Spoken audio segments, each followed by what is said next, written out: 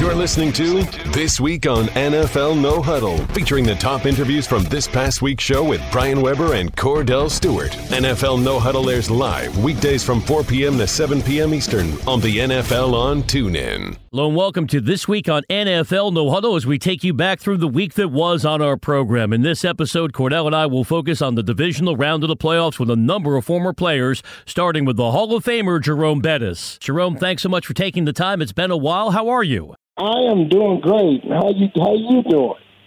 We're doing good, Jerome. Glad we were capable of finding your representative to get in touch with you because you've been missing. Where you been, man? You've been working on your golf game.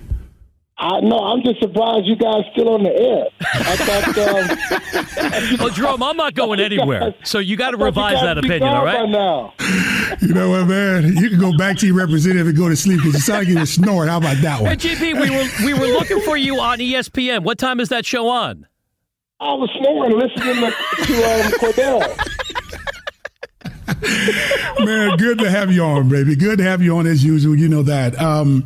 Going into Pittsburgh, the last game they played against, the last time they played against the Jacksonville Jaguars was in October. And remembering that game, it wasn't pretty when it came to the offensive side of football, 5 interceptions. And we saw one of the actual stations that Ben Roethlisberger talked to, and I think they baited him to saying that he wanted to play the Jacksonville Jaguars again. How do you think the outcome will be this time in a sense of how he plays individually? I think he's going to play much better individually. I think, he played probably his worst game as a pro.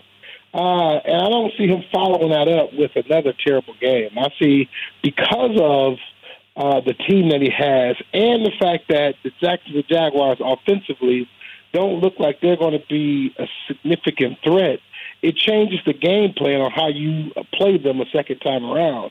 You don't have to throw it as much as you probably did the first time around, and you're not dependent on Antonio Brown as much as Ben was earlier in the year.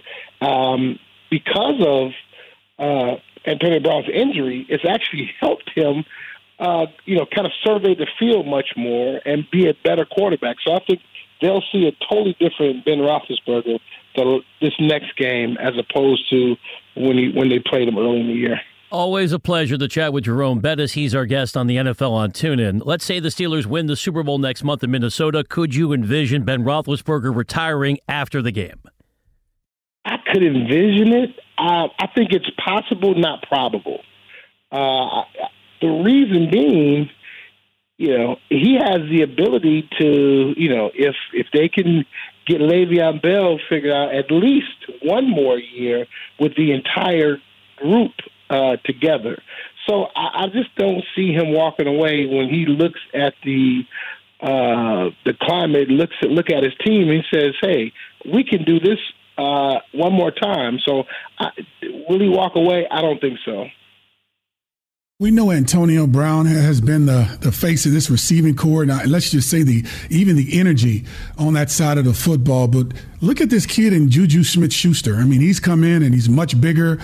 He has the same type of flair, so to speak. How big of a lightning rod has he been for this offense? I think he's been huge because the question mark was always that second receiver. Who's going to be opposite Antonio Brown? Who's going to be able to get the job done? And what's happened is, I think Martavis Bryant coming back has been really beneficial for Juju because what happens is now you put Martavis Bryant, although he was rusty a lot early in the season, you still had to respect him, which left that slot area very, very weak. And when Juju was able to step in, really good route runner, really good hands, great size, and pretty good speed. You factor all that in, you put him in that position. With those two guys outside, it forces teams to have to kind of play those safeties a little wider, which leaves the middle of the field open. And Juju has been able to optimize, every opportunity he's gotten. I mean, he's been electric when he's gotten the football in his hands. So I just think the Steelers are going to try to find more ways to get him the football, but having Antonio Brown outside of him doesn't hurt.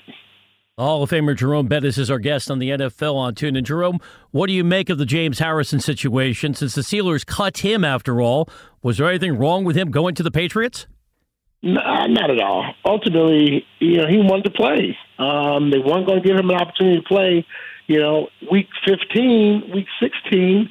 So you got to ask yourself they cut you at the end of week 15.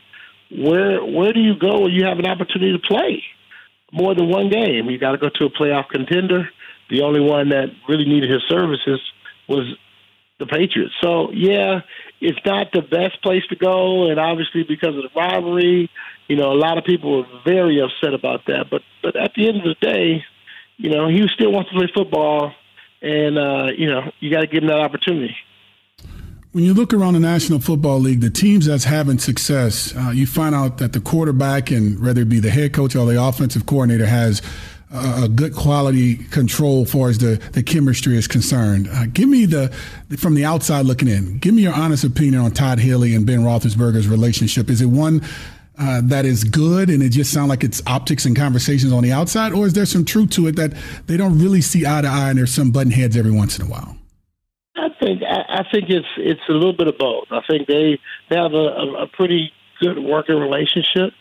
But there is some headbutting from time to time, whether it's on Ben's side or whether it's on Haley's side. I mean, it goes both ways. So I think it's a little bit of both. But I think for the most part, they do a great job of working together. I just think that at some point it can become a little thorny, but never to the point where it affects the team or Ben's game. Jerome, as one of the greatest running backs in the history of the league and a former LA Ram, what'd you take away from Todd Gurley's season? Do you think he is the league MVP? I thought he had a MVP-worthy year, no doubt about it. If you take him off of that Los Angeles Rams team, they don't have a chance. And so you look at him and look what he was able to accomplish running the ball and receiving the ball. He was pretty spectacular this season. Jerome, always outstanding to chat with you. Just like you, I'm amazed this show is still on the air. Believe it or not, they're letting us go back to the Super Bowl, so we hope to say hello in person when we get to Minnesota. I'm just going to tell you, you might want to hook up with another horse. I'm telling you, be careful. I'm hey, man, playing, though. I just want to know. I'll tell you what. Cordell has been a true friend of mine for, almost 20 years. So he is definitely a really good friend. I joke with him because I know he can take it, but he's been a great friend. I just want to know something, man. When it comes to your golf game, is it durable? Is it available? Is it getting any better since you said this in the last thing about Frank Gore? He should have left it. We should have ended the conversation right there. And then I know, Jerome. Yep.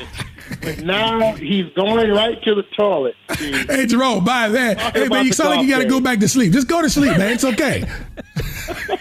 Thank you, Jerome. You don't sound like you're going to work, so I can't say go back to work. It would be the first time either one of us worked. We'll see you in Minnesota. Thank you, Jerome. Hey, take care. See you guys later. You're listening to This Week on NFL No Huddle, and we'll be back with another great interview right after this. Catch all new episodes of some of your favorite podcasts early with TuneIn First Play. You can listen to new episodes from some of your favorite shows, like Haunted Places by Parcast. Every episode, I take you to the scariest haunted places on Earth. Hollywood and Crime by Wondery. We also tested the purse for fingerprints. Nothing viable there either. And Uncivil by Gimlet, before they're available anywhere else. Where we ransack America's past and discover that history is only kind to those who write it. Search First Play Podcast and listen early. Listen often. Listen today. It's a new year and time for you to explore new podcasts on TuneIn. What better way to celebrate the new year than taking a look back at the best podcasts of 2017? From news and politics to true crime, comedy, and history favorites, we've rounded up our favorites, and there's something for everyone. Shows included Dirty John, S-Town, My Favorite Murder, Homecoming, Pod Save America. Start your new year with these podcasts and more. Just search podcasts on TuneIn today. Welcome back to This Week on NFL No Huddle. Here are your hosts, Brian Weber and Cordell Stewart. Welcome back to This Week on NFL No Huddle, taking you across the league with Charles Davis of NFL Network and Fox Sports. Charles Davis, CD, thanks for taking the time. How are you? I'm great. Happy New Year, guys. Hope you're doing well. We are doing well, and we appreciate you coming back on the show. Let's start with the Saints. They won even though the Carolina defense played well against the run game. So as we look forward to what's coming up this weekend, how do you see the matchup of Kamara and Ingram against a very tough Minnesota defense? Well, look, Mike Zimmer, defense coordinator, is the head coach. We know that, right? But the defensive coordinator in him has got to be paramount in this game, and Zim's always relished these types of opportunities. I had them earlier this year, and they were getting ready to play in Atlanta. And it was the week after Julio Jones absolutely decimated Tampa Bay. What do you have, 253 yards, 2 touchdowns, double-digit catches, the whole deal. And so I asked him, I said, Zim, look, this may be, one of those crazy questions about that really doesn't have an answer, but, what do you do to try and defend Julio Jones? I mean, seriously, this guy's Secretariat. And he goes, look, I don't want to say the wrong thing or, and you know how blunt Zim is, right? And he goes, well, let's just say we expect to defend him a tad differently than Tampa Bay did. And what he was saying is, I don't want to criticize anyone, but I can't believe they defended him that way. Well, in their game, Julio caught 2 passes. So for all that talk about Bill Belichick being that guy that takes away what you do best and takes away what teams do, everyone tries to do that. Mike Zimmer does it better than others. So with Kamara and Ingram, it's not just the run game. It's what do you do when they decide to use Kamara as a receiver? And I thought against Atlanta when I had New Orleans the last time, Kamara got really favorable matchups, especially against the safety Keanu Neal. And they took advantage of him until they didn't need it anymore. Who's going to be that matchup now when they get Kamara out into coverage? Is Harrison Smith the guy? He's normally a box safety. Is it going to be a linebacker who can run? Is it going to be an Anthony Barr? That seems like a mismatch for Kamara in his favor. Are they able to bring in an extra defensive back and keep him on the field and maybe run with 5 or 6 for most of the game? Remains to be seen. But I like the matchup. It's in Minnesota. And if Case Keenum keeps playing at the level he's played, I think Minnesota has an advantage in this game at home. That's my guy. Charles, every time you come on this show, you enlighten this show tremendously when it comes down to talking about Case Keenum. And here's the thing that I like most about this matchup is while some are giving the edge, of course, to Drew Brees, which deservingly so because of everything that he's accomplished and the experience he has in the postseason, one component, I think, to Case Keenum that no one talks about enough is his elusiveness in the pocket and finding a soft spot to be able to deliver the football the way he needs to accurately. Will that be a big part of, because Cameron Jordan, the way we've seen him play over the past few weeks, he can be a mess maker in the backfield of an offense. Do you see that being a big part of why this team could have some success with Case Keenum moving around? Yeah, I do, Cordell. And, I think that what happens, and at the risk of me sounding like I'm pandering, for you as a quarterback who had movement skills, I think sometimes it became overblown and we were saying runner versus quarterback. Right. People always fail to get, and listen, I'm in the media myself, so I have to count myself in that. We got to make sure we get it right. It's those skills that you're talking about, movement skills. Does it buy you extra time? Does it move? Do you have that little deft slide step to your left or your right to evade a rusher and or find an open lane and sight lines downfield without actually turning into quarterback run game or taking off and escaping the pocket to run? Do you escape the pocket to extend a play and find someone downfield? I think that's what you're alluding to with Case Keenum, and it's been an underrated aspect of his game. And in fact, Mike Zimmer probably around game 13 or 14 of this season said that was the most underrated part of his game. He said that he missed in evaluating him before they took him on as a free agent, that he didn't really give it enough credence about his movement skills, because that's been a big part of what they've done. And Pat Shurmur, the offense coordinator, has geared the offense to take care of that for him, to put that in there and to make sure that that's a part of what they do. Because the first game those guys played with New Orleans in the season opener on Monday Night Football, Sam Bradford wrecked them from the pocket. I mean, he had a monster night, put up big numbers. I think that Thielen had 100 yards. I think that Stephon Diggs had 100 yards. I mean, they just absolutely destroyed them, but not because of movement skills, not because of Sam Bradford's elusiveness. they've had to go in a different direction with Keenum, and it's worked very well for them. So I think that that's going to be a part of it because you mentioned him. I mean, Cameron Jordan off the edge plays the run and the pass equally well. And you heard what he said about Matt Khalil, called him Speed Bump McGee.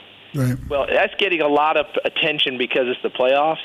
He said that to me weeks ago. He said, I treat all left tackles as a speed bump or all right tackles. It doesn't matter. I come from either side. They're all speed bumps to me because he has this extreme confidence. Well, we'll see about the movement skills of Keenum because I have seen, and I'll stop here, I have seen Minnesota not block people deliberately and tell Case Keenum to take care of it by himself in the pocket, that you make the movement and the movement skills in order to keep this play alive. And if we don't block that guy, I get an extra blocker downfield when I throw either the screen game or the quick game so I can get a guy downfield. And I've seen it work for them throughout the season. We'll see how Keenum does in a high-leverage situation on Sunday, taking you across the league with Charles Davis. Charles, Rams undeniably one of the best regular season stories in all of football, but how much do you think they're impacted by a lack of postseason experience losing to Atlanta, or was that another media narrative? I think it's part of it. I don't think there's any way you get around it, Brian. I think it is a part. And let's face it, maybe we as a media didn't give enough credence to the fact that Atlanta was the only team in the playoffs this year that wasn't in it last year. And I think that by them finding a way in, you know, my partner on our games, Kevin Burkhardt, said about a month ago, he said, you know something? The Falcons remind me a little bit of the Cubs of last year, meaning the Cubs win the World Series, and then the next year is just a slog, wasn't it?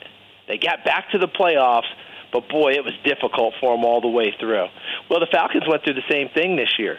But it almost felt like, to me, Saturday night, that the Falcons actually, by getting in, is almost like they exhaled and found strength again. And they really carried it to them. So to me, yes, the experience and inexperience, that was part of it. But even bigger to me was Atlanta seemed to have their legs under them, had their breath. They didn't have to worry about getting there anymore. They were back in a place that was somewhat familiar. And the flip side is, I wonder if Sean McVay, in reviewing it, I'd love to ask him, I'll probably ask him in the offseason, did he feel like he pressed Todd Gurley enough in the running game, or did he get away from it too fast? Let's go to the Jacksonville game. I mean, this is a team that I think that no one truly wants to see in the playoffs in the AFC, just because this defense has the mentality that they're going to be a great defense, but also if they have to be an offense, they can do the same. No noise about Blake Bortles and what his deficiencies are. But how do you explain only being able to have 87 points, 87 yards thrown, and the team still ends up winning? Everything around you, because you mentioned the defense, Cordell, and that defense only gave up 3 points. I mean, they just played not above their heads. They played to the extent of their capabilities, it felt like, which are considerable. It's a very good defense, have been all year long. They're number 2 defense in the league behind Minnesota. So they played to that and were able to get around it. I also thought that while Blake Bortles only threw for 87 yards, I thought he did an excellent job with his legs to run for first downs, to run for key yardage, to not make the throw downfield that got them killed instead, which has been part of his bugaboo throughout his career. So he ran for 88. And, yeah, it leads us to a lot of, wow, what are they going to do in Pittsburgh? But a quarterback's number one job is to find a way to win. And he did that. Now, they're going to need to do considerably more in Pittsburgh because Ben Roethlisberger's not going to throw five picks this time, right? I don't see Leonard Fournette getting 181 yards this time. So they're going to have to go to other things, and I do think that Blake Bortles got to hit some throws because I thought he was extremely inaccurate. It wasn't just receivers dropping it. He was really inaccurate in this game.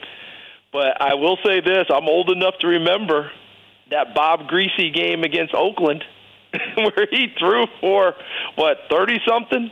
Ran for whatever. I think it ran for 39, threw for 34. I mean, it was some incredibly small number. And that was back when they had Zonka and Kick and Mercury Morris, and they found a way to beat Oakland. So the anomalies are out there, and Blake Bortles was part of that on Saturday. Charles, always a pleasure. Enjoy the rest of the postseason. Hope to see you in person when we get to Radio Row in the Super Bowl coverage coming up in Minnesota. Look forward to it. You guys take care of yourselves, okay? You're listening to This Week on NFL No Huddle, and we'll be back with another great interview right after this. Catch all new episodes of some of your favorite podcasts early with TuneIn First Play. You can listen to new episodes from some of your favorite shows, like Haunted Places by Parcast. Every episode, I take you to the scariest haunted places on Earth. Hollywood and Crime by Wondery. We also tested the purse for fingerprints. Nothing viable there either. And Uncivil by Gimlet, before they're available anywhere else. Where we ransack America's past and discover that history is only kind to those who write it. Search First Play Podcast and listen early. Listen often. Listen today. Welcome back to This Week on NFL No Huddle. Here are your hosts, Brian Weber and Cordell Stewart. As we continue on This Week on NFL No Huddle, let's welcome in former Falcons fullback Ovi Maheli. Let's start with defense, because as we watch this team close out the regular season, how much credit do they deserve for how they played in the month of December and then kept it going, containing the Rams' high-powered offense on Saturday night? They deserve a lot of credit. Like, I've been someone who's really excited about watching the Falcons turn into the Seahawks, not just the Seahawks, but the championship version of the Seahawks. So we want championships here. Knowing that Dan Quinn had a significant defensive background, having our defense be the quote-unquote deficiency of our team was a good thing for us because he's going to get it right eventually. The way Deion Jones is playing, the way that Trufant and both our corners, Alfred and Trufant are playing, is something that Falcons fans should look forward to because we just have, the sky's the limit. Matt Ryan didn't have MVP numbers this year, but he's still an MVP and can pull out that performance anytime we need to. So we're in a good spot. Ovi, no one knows, but you and I had an opportunity to spend some time together in Baltimore. How are you, my friend? I'm doing good, Mr. Stewart. It's good to hear from you, man. Yeah, we had a good time working together. Had that chance at the Super Bowl when me and Rampage Jackson was doing a stare-down contest.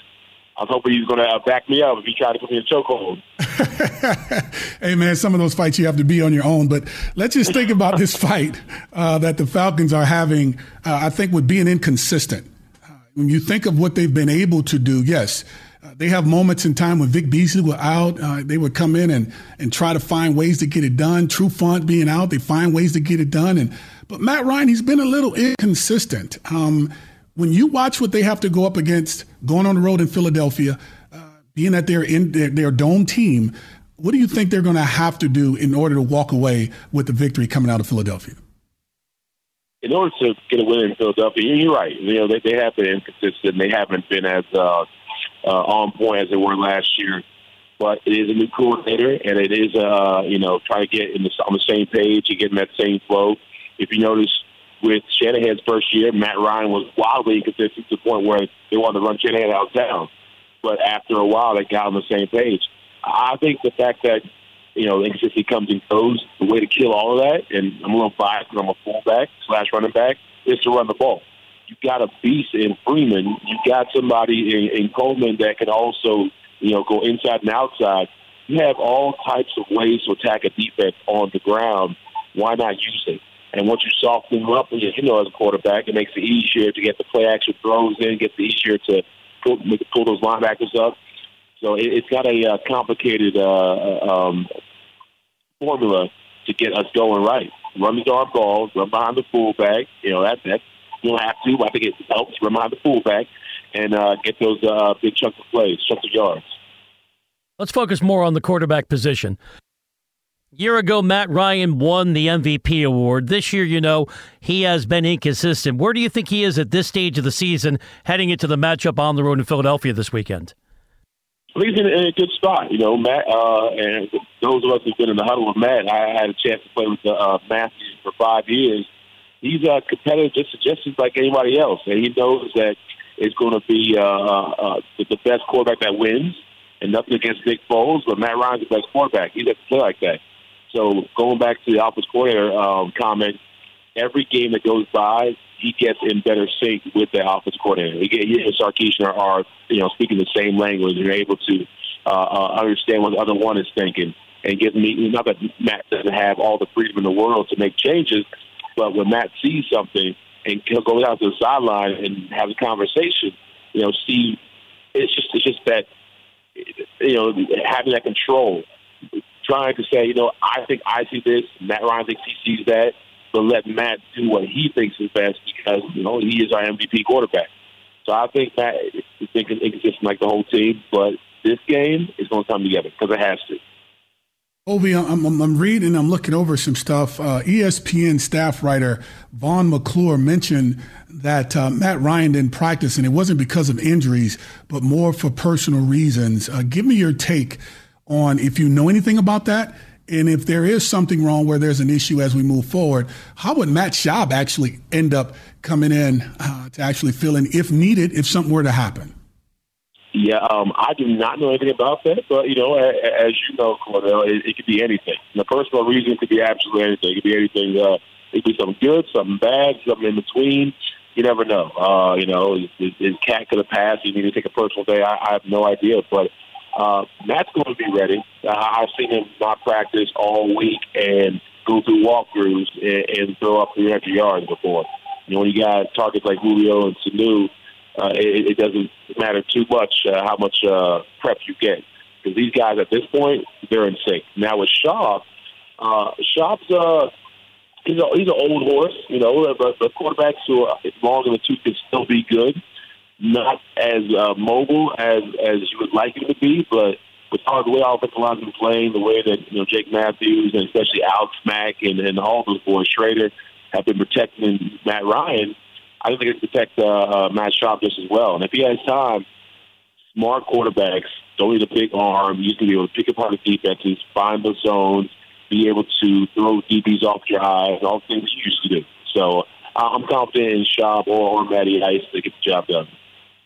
Ovi Mahaley is our guest on the NFL on TuneIn. How would you evaluate Steve Sarkisian overall year one as the Falcons play caller? Do you think he found his rhythm as the season progressed?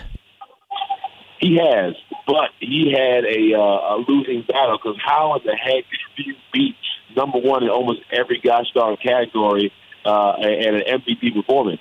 Like there's no way to do better than that. So whatever he did was going to be wrong or was going to be less than number one. So Steve had to become his own person and find that healthy balance of trying to add on to what Matt was already doing, but not change it too much to where he had to run a whole new system. And that's where ego comes in. It's all the NFL. It's the players and coaches. And so feeling like he's just taking somebody else's system and being handcuffed to it is something that not all coordinators can stomach. They sometimes want to put their own stamp on things and end up messing it up. But Steve was smart enough and humble enough to say, I'm not changing what's worked for Matt Ryan. Let me just add to it in my own personal way, which didn't look pretty at first. But now that the season's, the season's over, we're into the playoffs, we're seeing him do more in that positive realm. Last year, we had an opportunity, probably in the latter part of last season. You end up seeing this Falcons team somewhat, with Dwight Freeney obviously a part of it. He's not there now.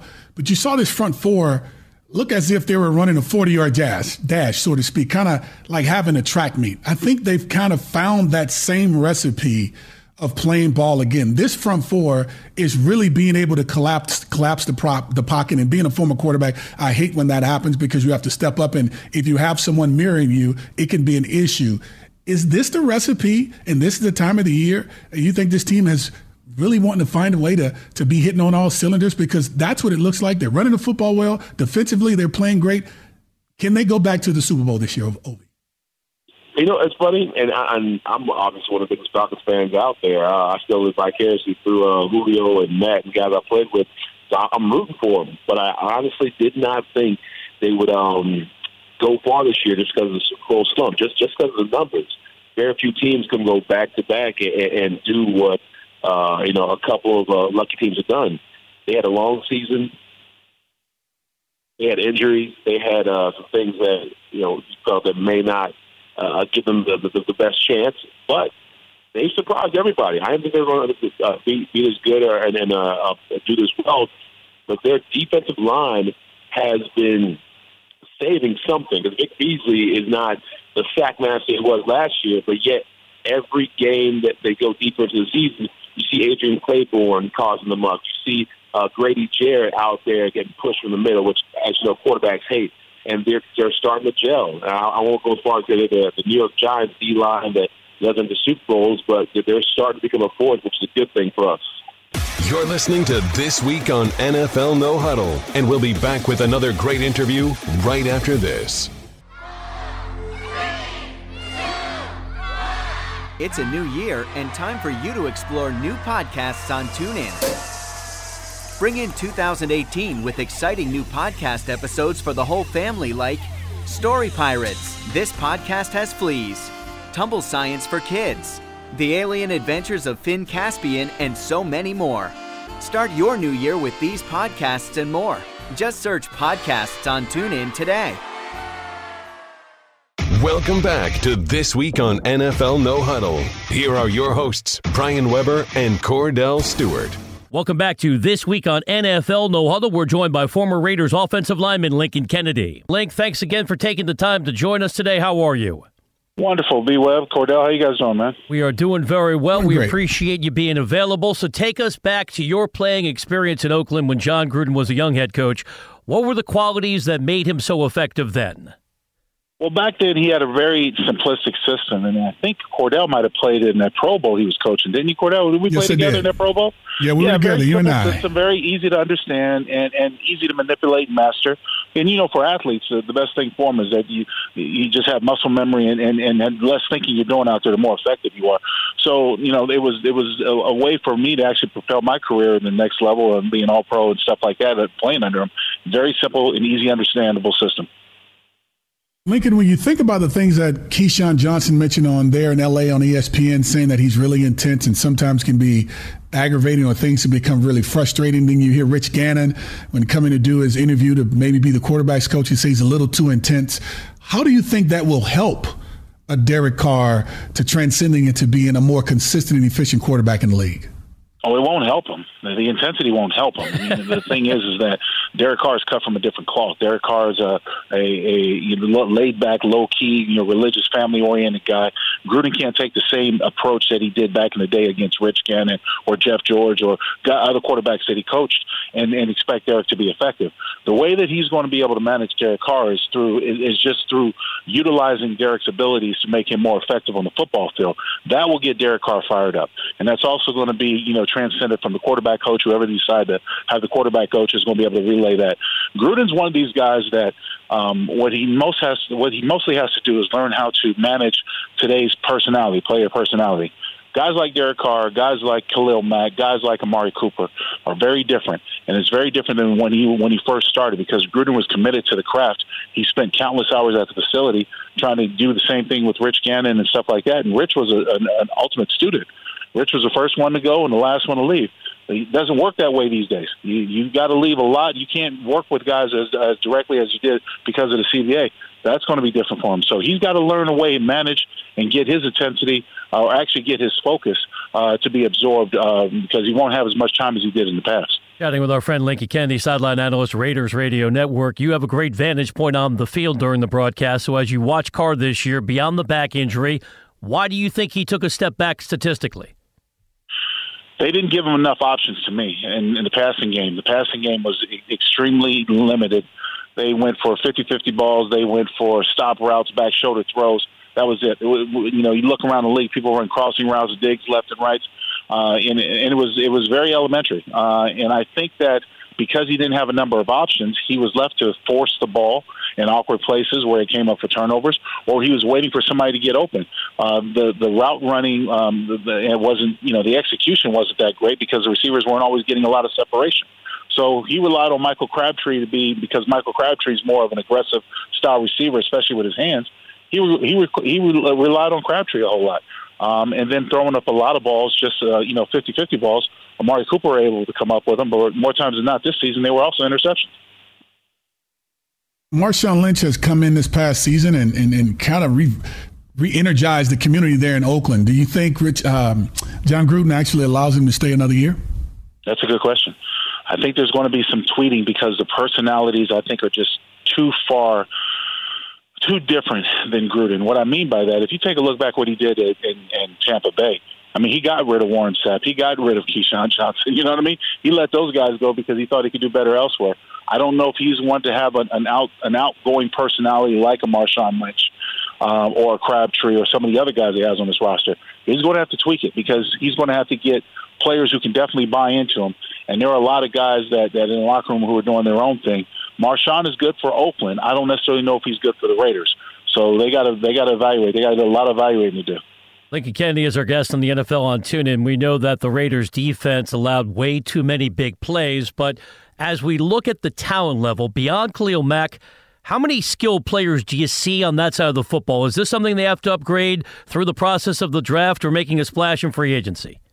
Well, they got to upgrade it through the draft like they did last year. The only bad part is that their top 2 draft picks didn't play. So that limits you when you're talking about building the foundation through the draft. I think, however, they need to use this first pick in the draft to go out there and get a linebacker. And then, you still have to help out in the secondary. You're going to have to get even another corner because Sean Smith was not what you wanted. You're going to probably parting ways with him. So there's still a lot of work to do. This defense still has a lot of work to do, but it's got a good nucleus. I think Eddie Vanderdoes played pretty well for his position. I think, Mario Edwards Jr., when he's healthy, he can be suitable as a defensive tackle. But it's been a long time since the Raiders really had a defensive tackle who could really push the pocket. And I don't know if that's necessarily available in the draft per se. Haven't gotten to that part of evaluation. But I do think they definitely need to get another linebacker to help NaVorro Bowman in there. I think, Jack, we can all say Jack Del Rio came in and had some success with this team. Does John Gruden take him to the next level? Well, define the next level. Let's say get to the postseason and win a game. Well, okay. Well, the being realistic, I think they can win the division. I think this division is weak enough and inconsistent enough with the amount of turmoil that's going to happen in this offseason to where the Raiders can take that and win the division. Now, I'm not going to say they're ready to go to Super Bowl, but it depends on how the playoffs fall. I mean, this is a team that's better suited to face somebody at home than, say, go on the road. I don't think they can, the current setting situation, I don't think they can go to Pittsburgh and beat Pittsburgh. I don't think they can go to New England and beat New England. So we're talking about the upper tier of the AFC. I don't know where that puts them. They're going to have to win enough games to get a home game. If they win a division, they can do that. They're facing a wild card. Yeah, I think they can win one playoff game. Lincoln, great information as always. We appreciate the time. As we say goodbye, as a proud Washington alum and a member of the College Football Hall of Fame and a colleague of mine at Pac-12 Networks, I was trying to include Cordell in the Pac-12 family because Colorado joined our Conference of Champions. He said, whoa, I'm a Big 8 guy. Hey, that's not come wrong, on is now. it? Come on with it. Come on over to the Pac-12. Well, I'm over there. I'm over there by default because I have no choice. But when it comes down to what I've done, it goes back to the Big 8, which I think those numbers now carry over to the Pac-12. Correct me if I'm wrong. Is that what happens now? That I don't know. I'm not sure about that. But hey, that's why I say Big 8. Look, you're welcome. The Buffs are welcome and part of the family. They put a couple lickings on us when we played them, so I know. I know they're good stuff. Well, put it this way. When they have a Big 8 network, Cordell can work for them. You and I will stick with the Pac-12 networks, all right? Sounds good. You're listening to This Week on NFL No Huddle, and we'll be back with another great interview right after this. It's a new year and time for you to explore new podcasts on TuneIn. What better way to celebrate the new year than taking a look back at the best podcasts of 2017? From news and politics to true crime, comedy, and history favorites. We've rounded up our favorites, and there's something for everyone. Shows included Dirty John, S-Town, My Favorite Murder, Homecoming, Pod Save America. Start your new year with these podcasts and more. Just search podcasts on TuneIn today. Welcome back to This Week on NFL No Huddle. Here are your hosts, Brian Weber and Cordell Stewart. Next on This Week on NFL No Huddle, former Titans general manager Floyd Reese is our guest. Floyd, thanks for taking the time. How are you? My pleasure. How are you guys? We are doing well. You played something there that Cordell hasn't even done. I don't think Cordell has completed a touchdown pass to himself. You're right. He's not made that kind of history. So let's see if the Titans can keep it going. We know, understandably, the Patriots are major favorites at home. If the Titans are going to pull off another upset tomorrow, what needs to happen other than Tom Brady throwing 4 interceptions? Yeah, that would certainly be a great start. We're going to have to go out and run the ball. We know that. I think they'll let us run the ball a little bit. What they do such a great job of is once you get down inside the 20, the red zone, they just cut you off. So if we're lucky enough to get down there, we're going to have to find a way to score touchdowns, rather than field goals. And, by doing that, hopefully we'll keep the ball away from Tom a little bit, and he'll go out there and maybe throw us one, or somebody will fumble one, or something good will happen, and it'll give you a break and give you a prayer.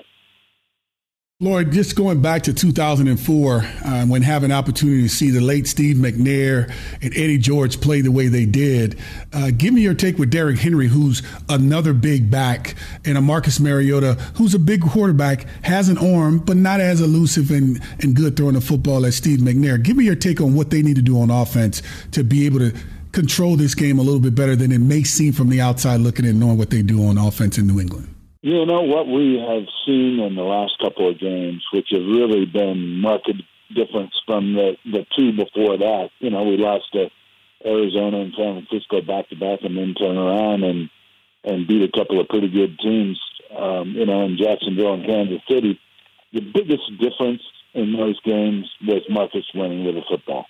And you know better than anyone that the ability to do that, it doesn't necessarily mean you're running for touchdowns, but you are running enough to be a pain in the butt. The defense doesn't like it, the pass rushers don't like it, the defensive coordinators don't like it, and it allows you to get first downs and just kind of keep the thing moving.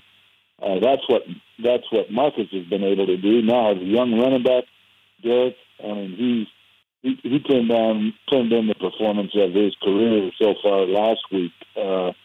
He's a big, strong back and looked a little bit more like Eddie George. It was funny because early how DeMarco will kind of run upright. Well, Derrick was starting to do that. Well, last week he turned into Eddie George, and he had the body lean and was hitting the small creases and gaining yards. So hopefully that's what we'll see from now on. Floyd Reese is our guest on the NFL on TuneIn. Floyd, Mike Mularkey got the good news over the weekend. He's coming back next season as head coach. But do you anticipate some changes could be made in the offseason, either to the offensive coaching staff or to the approach on that side of the football? I don't know. That'll surely be up to Mike. Now, I'll say this one thing about Mike. He does not hesitate to make a change if indeed he feels like a change needs to be made. In the last 2 years, he may have fired two of his best friends in the coaching profession. Bobby April was one who had been with him in Buffalo, was a special teams coordinator, and Mike just didn't like the way it was going, so he made the move. So he's not afraid to do it if, in fact, he senses that it needs to be done. I don't know what they're thinking right now. I personally believe that a combination of bad start, injuries, rookie receivers not being prepared for the regular season, and really just not great performance out of our offensive line for much of the earlier season was at least a part, if not a majority, of the problem. Well, when you look at this offense, it has a tendency to look a little flat and bland at times. There's no flair, sometimes no excitement, just basic old, North Pole type football. We're just going to run it. We're just going to grind it. And this is the way it's going to be all the way to the bitter end, because we see what Derrick Henry does in the fourth quarter. As this season moves forward, and hopefully this team gets an opportunity to get further into the postseason, what do you see them having to do next season to make this offense to be a little bit more, let's just say, exciting, to say the least? What the problem was, the quarterback and the receivers were not coordinated. They were not well-timed, well-groomed. Young rookie fifth choice was hurt, missed all of the OTAs, missed all the off-season camps, missed all of camp, got into season, played like a week or so, got hurt again. So he really didn't get on the field till, maybe week 9, 10, 11 in there. Well, consequently, by the time he gets on the field, as you well know, they're just not timed up. It's not tuned in.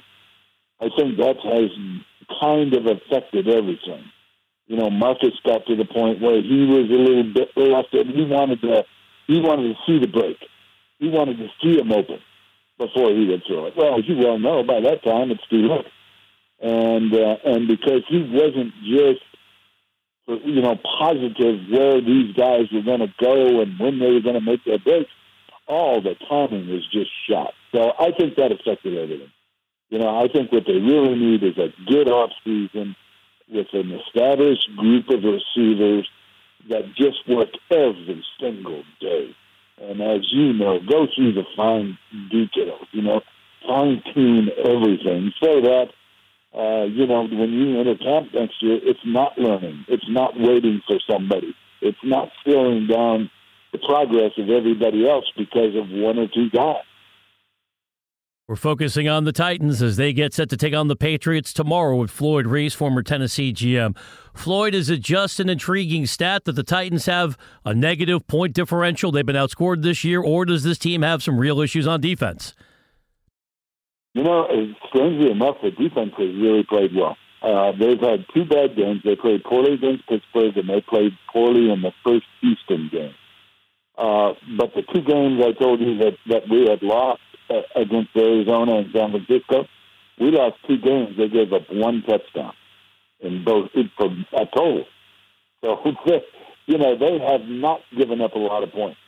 They really have been, considering the newly put together secondary with a rookie and with Logan Ryan, who's a veteran player, but certainly not with this team. Then you bring in a Cyprian at the other safety, and there's just a lot of new faces in there, but they've kind of, worked and got themselves to the point where they could go out and perform on a decent basis. So, I really, for the most part of the season, have been fairly pleased with what the defense has done with less than, maybe ideal personnel across the board. Lloyd, no one's talking about special teams and talking about Adoree Jackson and how impactful that part of the game can be when it comes down to maybe this offense struggling, maybe in this defense struggling. Can he be an impactful player when it comes down to this postseason game? Because no one's really talking about it right now. Yeah, I don't think there's any doubt. Statistically, if you look at our special teams, they're really pretty good.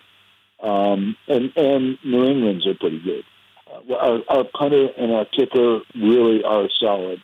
Adoree will kind of take your breath away when he gets the ball. It's one of those you just, what's going to happen kind of thing. And he is truly gifted.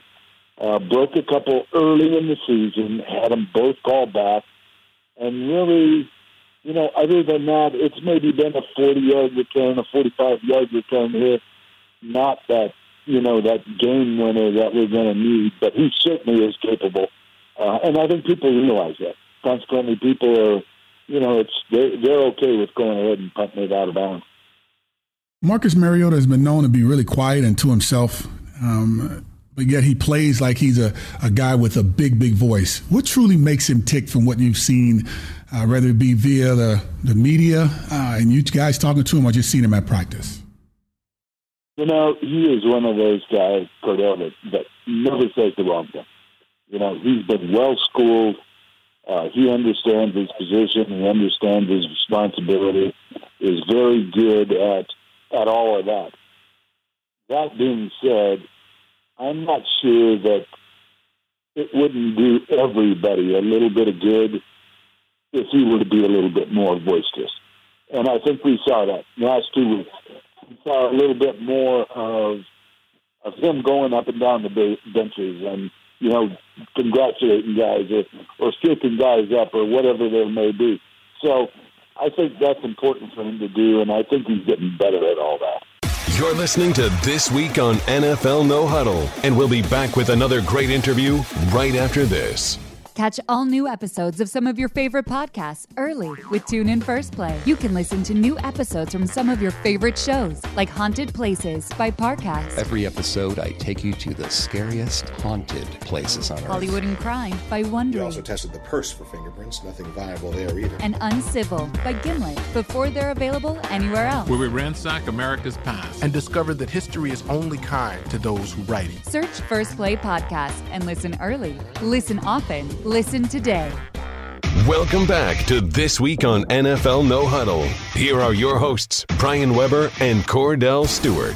As we close out this week on NFL No Huddle, let's visit with former Patriots tight end Jermaine Wiggins. Jermaine, thanks for taking the time. How are you? I'm doing well. How you guys doing? We are doing well. Jermaine. That's good. Getting ready for playoff football we got going on here. Well, does this game even count, Jermaine? Because we are comprehensive with our analysis. Cordell's all in with the Titans because of his relationship with Mike Mularkey, but everyone we've been chatting with in New England almost views this as a glorified scrimmage, and let's get it on with Pittsburgh coming up next week in the AFC title game. Well, us as fans, we feel like, this game's not going to be close.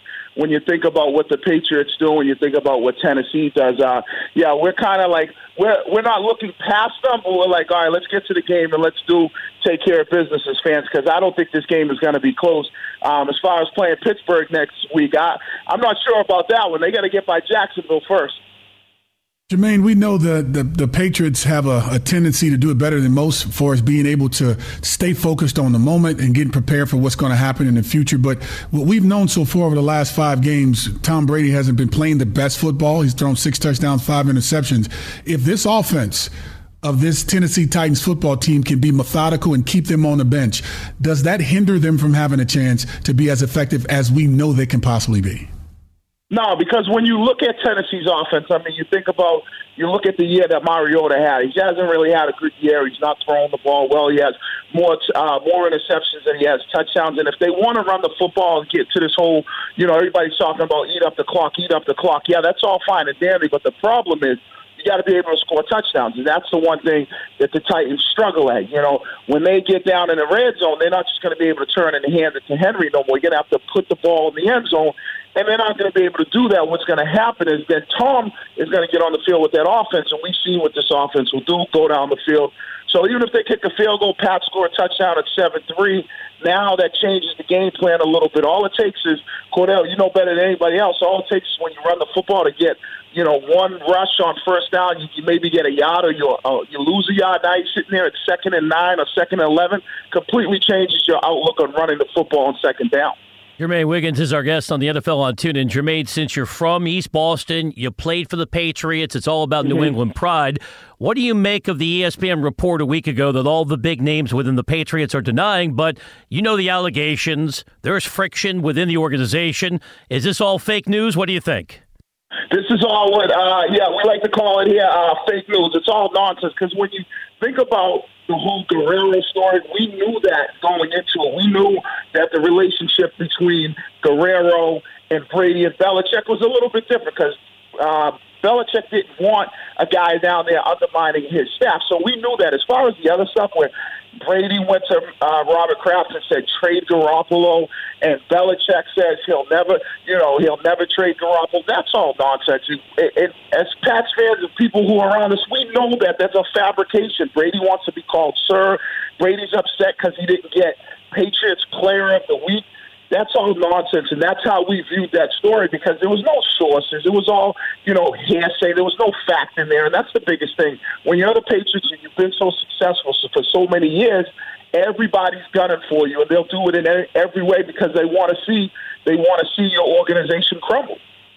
Jermaine, I would love to expand the conversation just a little bit, because you didn't just play for the New England Patriots. You also played with the Minnesota Vikings. And watching that team with the little time that you may have, or you may have watched them in an extended time, Case Keenum and this defense and this offense, they're playing some of the type of football that you would love to be playing this time of year. How much confidence do you have in what they've been able to do, but most importantly, how Case Keenum has been playing?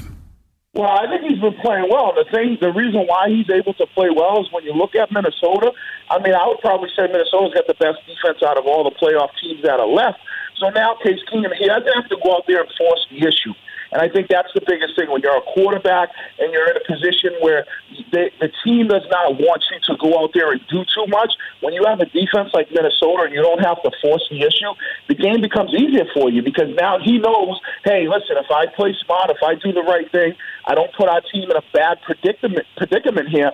I know defensively we're going to be able to make some plays, and all I got to do is make those plays that are there on offense rather than trying to force things in and trying to do too much. And I think that's the thing with Minnesota when you see how Case Keenum has been playing. He knows that defense is tremendous, and he knows all I got to go out is don't turn the football over and make good decisions. Chatting with Jermaine Wiggins. He's our guest on the NFL on TuneIn. Jermaine, we know at this stage of the season there are no perfect teams, so while the Patriots have a comprehensive approach, what do you think their weakness could be if they have one? Well, I think the weakness is, and we've seen this before, is if they're not able to protect Brady, then what happens is that's when we see issues with the Patriots. And if you look at some of those interceptions that he threw in the last 5 or 6 games of the regular season, it's about teams getting pressure on him, making him feel uncomfortable back there. And if you can do that, and you can affect Brady like that, then that's going to make him be in a position where he presses the issue, he tries to do too much, and that's what leads to some of the bad decision-making. If they can protect him, which they were doing most of the season, then that's when you see Brady at his best. But anybody who played the position, Cordell will tell you this, when you're a quarterback and you're worried about that pressure, things get a little bit different in that pocket. Yeah, it does. It doesn't look as friendly. Let's just say that, Jermaine. Nope. But speaking of friendly, it hasn't been too friendly on the edge for this defense throughout the entire season. But you end up grabbing James Harrison, who ended up giving you in a small sample size against the Jets 5 tackles, 2 sacks, and 1 fumble recovery. How big of an impact you think he'll be able to make to be able to shore up the edge and not allow anything on the outside? Well, I mean, I think that he can definitely have an impact. We've seen Bill bring guys in before that have contributed. You've seen it with Lee, they got from Buffalo's practice squad. But when you look at Harrison, I definitely believe he's still got some gas in the tank, a guy that can set the edge, especially against a team like Tennessee that wants to run the football. The biggest thing is if you can set the edge and you make those teams run up the middle, things get a little bit more difficult. But if teams are able to offensively establish the edge and get their running back and get a guy like Henry outside, put on some of those corners and safety, it could make things tough for the Patriots. But you got a guy like Harrison that might have an opportunity to get in there and take advantage of that, get some reps, and make when it comes to setting that edge and being stout right at the point of attack. Jermaine, as a former tight end, you have to appreciate the impact Rob Gronkowski's had this year. I think Tom Brady's going to win the league MVP award. He's going to get more votes than Todd Gurley of the Rams. But if we're just talking about the team MVP in New England, do you think Gronk has been that player? I mean, Gronk is definitely, in my opinion, he's by far the best tight end in the NFL right now. I wouldn't necessarily say he's the team MVP because we've seen the Patriots win a Super Bowl without him last year. Obviously, when you talk about the Patriots and their MVP, we all know it's Tom Brady. But putting Brady aside, when you talk about Gronkowski, you have a guy that's as big as him, as athletic as him, and has great body control. It's so difficult to defend this Patriots offense, and he's healthy going into this playoff, and I think that's going to be the difference when you look at the Patriots and being able to win these games by 10, 14 points is because you have a guy like Gronkowski and his ability to take advantage of the middle of the field, his ability to line them up wide, go one-on-one, throw it up against smaller DBs or safeties, or just outrun linebackers. When you look at the National Football League and you look at the quarterback position, majority of times the most favorable player at that position is the backup. We know who the starter is. Everyone glorifies him. But we know the backup is the most viable one and the most needed one at times. When you look at Philadelphia, they have Nick Foles. We're assuming that he's going to play good because he's been in his system for a while. Case Keenum, we've seen what he's done filling in for Sam Bradford. But you guys there in New England, you're now stuck with Brian Hoyer and you don't have Jimmy Garoppolo. How big of a loss is it not having Jimmy Garoppolo in the lineup if something were to happen to Tom Brady? Well, I mean, it's obviously a loss when you look at Garoppolo and what he's been able to do and the type of player that he potentially could be. But we're a little bit more realistic up here in New England. We know that when you talk about Tom Brady, if he goes down, can the Pats rip Brady? It's going to be extremely difficult whether you have Garoppolo or whoever back there. But to lose a player like Garoppolo, it was at that time. I mean, the kid's going to be a free agent at the end of the year. You're not going to franchise tag him when Brady still hasn't shown any sign of slowing down. He knows that. Listen, you got guys like Derek Carr making $25 million a year and Matthew Stafford making $27 million a year. And everybody expects Garoppolo to be the next big thing. So why would he sit behind Brady? Why would he stay here? And if you're the Patriots, you know you can't keep two quarterbacks, and you're not moving on from Tom Brady. So you got to give Jimmy G the chance to go somewhere else, and you got to try to get something back for him. And I think that's ultimately what the Pats did.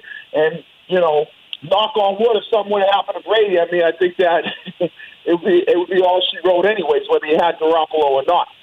Thank you, Jermaine. We appreciate the insights. Enjoy the game this weekend. Not a problem. You guys have a good one. Take care. Thank you for listening to This Week on NFL No Huddle with Brian Weber and Cordell Stewart. Listen live weekdays from 4 to 7 p.m. Eastern Time on the NFL on TuneIn. The National Football League is on TuneIn.